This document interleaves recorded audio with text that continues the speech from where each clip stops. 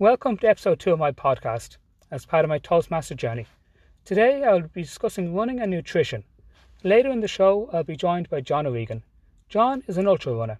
The list of races he has run include the Belfast 24-hour race, which he has won 3 times, and the Marathon des Sables.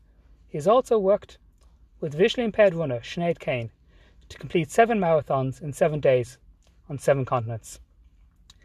As an ED of a park run, I've heard all the reasons not to run. I'm too old. I'm too unfit. I don't have the time. When it comes to running, to me, anyone can run. It's the pace that matters. The scale of running, and particularly a park run, is massive. You have everyone from 15-minute 5Kers to people who are taking an hour 20. To me, the main point is you're getting out of the house and doing 5K, no matter what the pace is. Saying you can't run at park run because there's 15-minute runners, it's like saying you can't take part in the local drama because there's someone there who won an award before. At park run, the only aim is to find the finish line. I will also be discussing nutrition. We have a lot of information thrown at us on this topic. Good fats, bad fats, macros, vegan friendly, protein, carbs. At times it can feel a bit like the old central bank ad, I don't know what a tracker mortgage is. In this case it's, I don't know how to eat healthy. We will discuss this a little more. While we cannot cover all the information in one podcast, we'll be giving you an understanding to aid you make the right choices going forward. Before I continue, let me introduce you to John O'Regan. John, welcome to the show. Good evening, Philip, and thanks for having me here. No problem at all, John. Why don't you tell our listeners a little about you? My name is John O'Regan. I'm an Irish international ultra runner. I'm currently with the Irish ultra running team in a managerial role. I'm with Athletics Ireland as an advisor for ultra running, and I would be the international team's coordinator. I also sit on a committee with the international governing body, the International Association of Ultra Runners, and I'm part of their communications team. I took up running when I was 31. The first race I ran was the Dublin Marathon, but I did that with a longer race in mind, which was the Marathon des Sables, one you just mentioned earlier. That's 150 miles across the Sahara Desert. Since then I've gone on to run a marathon or ultra marathon on each of the 7 continents, something which I did over this course of 7 years. And since then I've also ran, as you mentioned, a marathon on each of the 7 continents for a second time, but this time I did it in less than 7 days. I've also represented Ireland on 10 occasions at European and World Championship level. I've represented in 100 kilometres, 24 hours and ultra trail, and I'm a 3-time national champion for 24 hours. My current personal best for 24 hours will be 229 kilometres and 800 metres. Thank you very much, John. You've, as we can hear from what you've said there, you've run a lot of distances, anything from 5K up to, as you said, Marathon des Sables, which is 251K over 6 days. What would you say is your favourite race, and what's your favourite distance? Well, my favourite distance is my favourite as a recommendation for runners, and I would say 10K. I think 10K is a great all-round distance for health and fitness. 5K can be a lot tougher because as the distance gets shorter, you tend to run faster, and that's just a natural instinct. No matter what the distance is, I think psychologically you're going to ration out your energy expenditure. So I think 10K can be that bit more enjoyable, and plus it encourages you to spend a little bit more time on your feet, and over the course of a week it would encourage you to spend more time exercising. So for that reason, the 10K is my favourite distance. I'm a big fan of parkrun, and if you were to ask me what my favourite race was, in some ways I like to say I haven't ran my favourite race yet, because I want to keep looking. I've ran in Antarctica twice on the Antarctic Ice Marathon, and if I had a choice I'd maybe like to go back and do that one again. Antarctica is a really amazing place. I'd say so, and I'd say a bit like the way the Irish weather is at the moment. I'd say it wouldn't exactly be much colder. Could be warmer. Firstly, we'll look at the running side of things. We're near the start of the year here, and everyone's getting their ideas of the new year, new you. So first of all, what advice would you give to anyone who's looking now to start off running or walking in order to get fit? my first advice would be, don't overthink it. Just get out there and do something. It doesn't take a lot to actually get yourself running. And as a start, I would say get involved with something like parkrun, and you don't have to venture too far from your house to actually find one.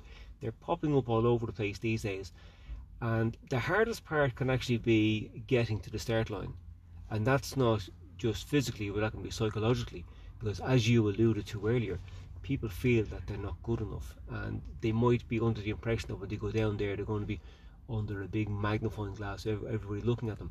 The good thing about parkrun is there's no race numbers, and you are in some way anonymous, so there's nobody looking at you, and it's quite the opposite. People are more encouraging. People want to see others succeeding, and in some cases they're very welcoming to, or say in most cases, they're even more welcoming to seeing new people turn up on the day. And there's always a call out at the start to who's a first timer and who's visiting. So it's a very, very welcoming environment. And I've got a lot of people to go along, try the parkrun as a way of starting the running journey. And I've told them, if you go once, you'll go again. And I haven't been proven wrong yet. When you go to the first one, I'd say use that as a benchmark and as a kind of springboard for where you want your fitness to go. Forget about where you are. Just find yourself, find the level that you're at the moment, and then over time look at improving on that. Look at improving on where you are, not where somebody else is. Very true. And what we're looking at, obviously, when running, as you've said, keep the goals simple. For some people, starting off the Fit for Life as the park runners, it may be just to find the finish line. There's others around the country at the moment who are looking for their seat on the plane to Tokyo. So would you agree that simplest thing to do, just have a simple goal, aim for it, and it's just you? Yes, I would totally agree with that. I'd say keep it simple, but also make it some way meaningful and a little bit challenging, because it has to be challenging in order to change you. The first time you go would be looking to just get around, complete the distance, and your local park run is Castletown. And I'd say for anybody starting out at Castletown, the first day out, you should spend your time looking around and taking in the environment. The scenery there is fantastic, and a nice bunch of people as well. So the first time, just find your way around, take note of your time. Don't try and beat your time every week you go, because if you are one of those people that can improve on the time every week, yes, you will be on the plane going to Tokyo. So not everybody is going to make those big improvements. So my advice would be, cover the distance the first time. After you go there 2 or 3 times, then look to put a little bit of an effort in. Now, you must be doing the training in between those sections as well. Training is just another name for exercising. So when you go the 3rd time, look at putting a little bit of effort in, just getting yourself slightly uncomfortable. And then following on from that, every 3rd or 4th week, I say, then try to push it a little bit harder and try and get what we know as a PB, a personal best, your personal best. That's where the word personal is used. So it's your best time. You don't need to be winning it. Just make a little improvement yourself. And you will find that because people don't feel that they have it in them, there's a slight bit of self-doubt, and people don't think that they can do really what they are capable of doing. And it'll take a few weeks before those layers of doubt start to strip away, and then when you set yourself these small, meaningful but achievable goals, that you then see, well, hang on, I am actually a little bit better than I thought I was. And you get that self-belief by achieving these little targets that you set yourself. I know when you listen to the likes of Pat Divilly, he talks about trying to improve by 1% every day. And just moving on now, just a small bit around, we've all heard lately the new Nike pink Vaporfly shoes. As we see, there are records falling. I think by my count, in the last few weeks, the men's 5k and the women's half marathon record have both fallen. Do you think the likes of these are a good addition, or is it a case that technology's gone too far? Well, we've got to be careful with this now, because it's very easy to be critical about something, but then we will go home and we'll be sitting in our recovery socks, checking what we just did on our Garmin, drinking our ready-made recovery drink. Some people might be using these fancy boots for recovery, putting Epsom salts into the bath. That's all come from science and technology. It's just in a different format. The question I would be asking is, are Nike making these big technological advances, or are the other shoe companies just standing still? So who is there an advantage? Is one company creating an advantage, or are the other companies putting their customers at a disadvantage? Now, I don't wear them, and I've no intention of wearing them. I wouldn't be paying that kind of money for a pair of shoes that only last for 100 metres, unless I think it was going to be getting me somewhere like the Olympics where I'll be making money out of it, but they're not for me. Thanks very much, John. And now we'll just move on to nutrition. And a lot of people talk about when you're trying to lose weight, the main thing you need is a calorie deficit. When it comes to creating a calorie deficit, there's a few different schools of thought here. Some say you can create the deficit by eating the same amount but increasing the calories you're burning by increasing your exercise. Others suggest you eat less and keep the exercise the same. The final group think you should do a bit of both and find the happy medium. Which one of these schools of thought would you be in? Well, before I answer that, I give a disclaimer. First of all, I'm no expert, so anything I say will be kind of based on my own experience and knowledge. However, I am a qualified running coach, and I'm also a qualified personal trainer, so I do have some bit of a background. So from my experience, I'm going to go back to this park runner. So we'll have a park runner who is taking a park run with the objective of not going to the Olympics, but they want to lose a bit of weight. So first of all, I would say you don't do two new things at the same time. So they don't start running and then go on some kind of a mad diet. So I would say if they have a balance at the moment, that the weight is fairly constant, that they should be then trying to maybe train it off rather than start to starve it off by removing extra calories. It would be like if they're adding something to their week, which is the new training. So they're going to be doing park run, and plus when they start to enjoy it, they'll want to get better at it, so they'll start doing a bit of extra training. That is the wrong time to start restricting the amount of calories that are going in. For me, I like to have my diet as simple and balanced as possible. I eat fairly normal foods, like meat and 2 veg. The way I would select my veg during the week is I would have a look at what's on special in Dunnes or Tesco or Lidl, any of those places, and that encourages me to try something different. I eat a lot of fish, mostly salmon, even though there's a lot of negative press about that now at the moment because of what they're eating, but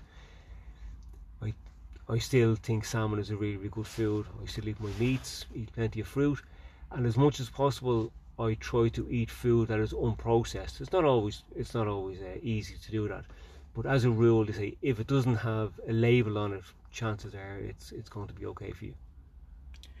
Thanks very much, John. You've sort of moved on to the next thing I was looking at, which is the idea of when you're looking at your food for the week, and the idea of just trying to make it as simple as possible. So one thing I know from this, what I try and do as much myself, is just cooking from the raw ingredients rather than pre-packaged. But it's also a case, just keep it simple, and where possible try and prep meals ahead, so you're not trying to shop while hungry or try and just pick something out of the freezer that's just convenient. Or would you be thinking on those lines? Yeah, I'd agree with that, and I would try and avoid fads and stick to facts, stuff that we know is good for us and proven to be good. And anything that has well, when I say a label, I don't just mean a food label, but when you see a diet having a label or a way of eating being labelled, I'm not going to mention what any of those labels are because you'll be well aware of them. You actually alluded to one of them there earlier. So I try and avoid that as much as possible and just keep things simple, because a lot of these fads will come and go, but the fundamentals will always remain the same. And as much as possible I try to eat a wide variety of foods. Rather than eating a bunch of bananas, I'd have a few different fruits. On the plate you wouldn't fill it up with carrots, you'd have other vegetables. And then over the course of the week you should manage to get in all the vitamins, minerals, macronutrients and all that you need. And the same goes for getting in your proteins and carbohydrates, which is just a technical name for meat and veg. Yeah, thanks very much. I know there's one of the people I've read over the years, he talks when you're looking at the vegetables, I think his idea is try and get all the colours of the rainbow over 1 week. I know myself, I'm probably a bit more plainer than you, but like I know weekly I'll sit down, I'll cook mince, I'll made lasagna. They're both in the freezer for some nights, but I'll always have something to fall back on which isn't as bad as others. So for that I use the likes of the Strong Roots burgers, the vegan burgers, which they're quick and there's a lot less in them than there would be for some of the other stuff. But I think just as we're going to be finishing up in here now, I know you're I think in the away team dressing room today. You present a podcast there yourself, the No Finish Line. So do you want to finish up by telling us a little bit about your podcast? Yes, my own podcast, as you mentioned, called No Finish Line. And the reason I started, well actually when I started, I knew that the market was kind of saturated, and was I just going to be another podcast doing the same thing? But some of the podcasts I was listening to, I didn't really like what they were saying, and there was too much bravado in them and BS. And I thought that they were, rather than encouraging people to get involved and doing things, that they were really turning them off. They were making things sound almost impossible. It was people putting themselves on pedestals and trying to keep it for themselves.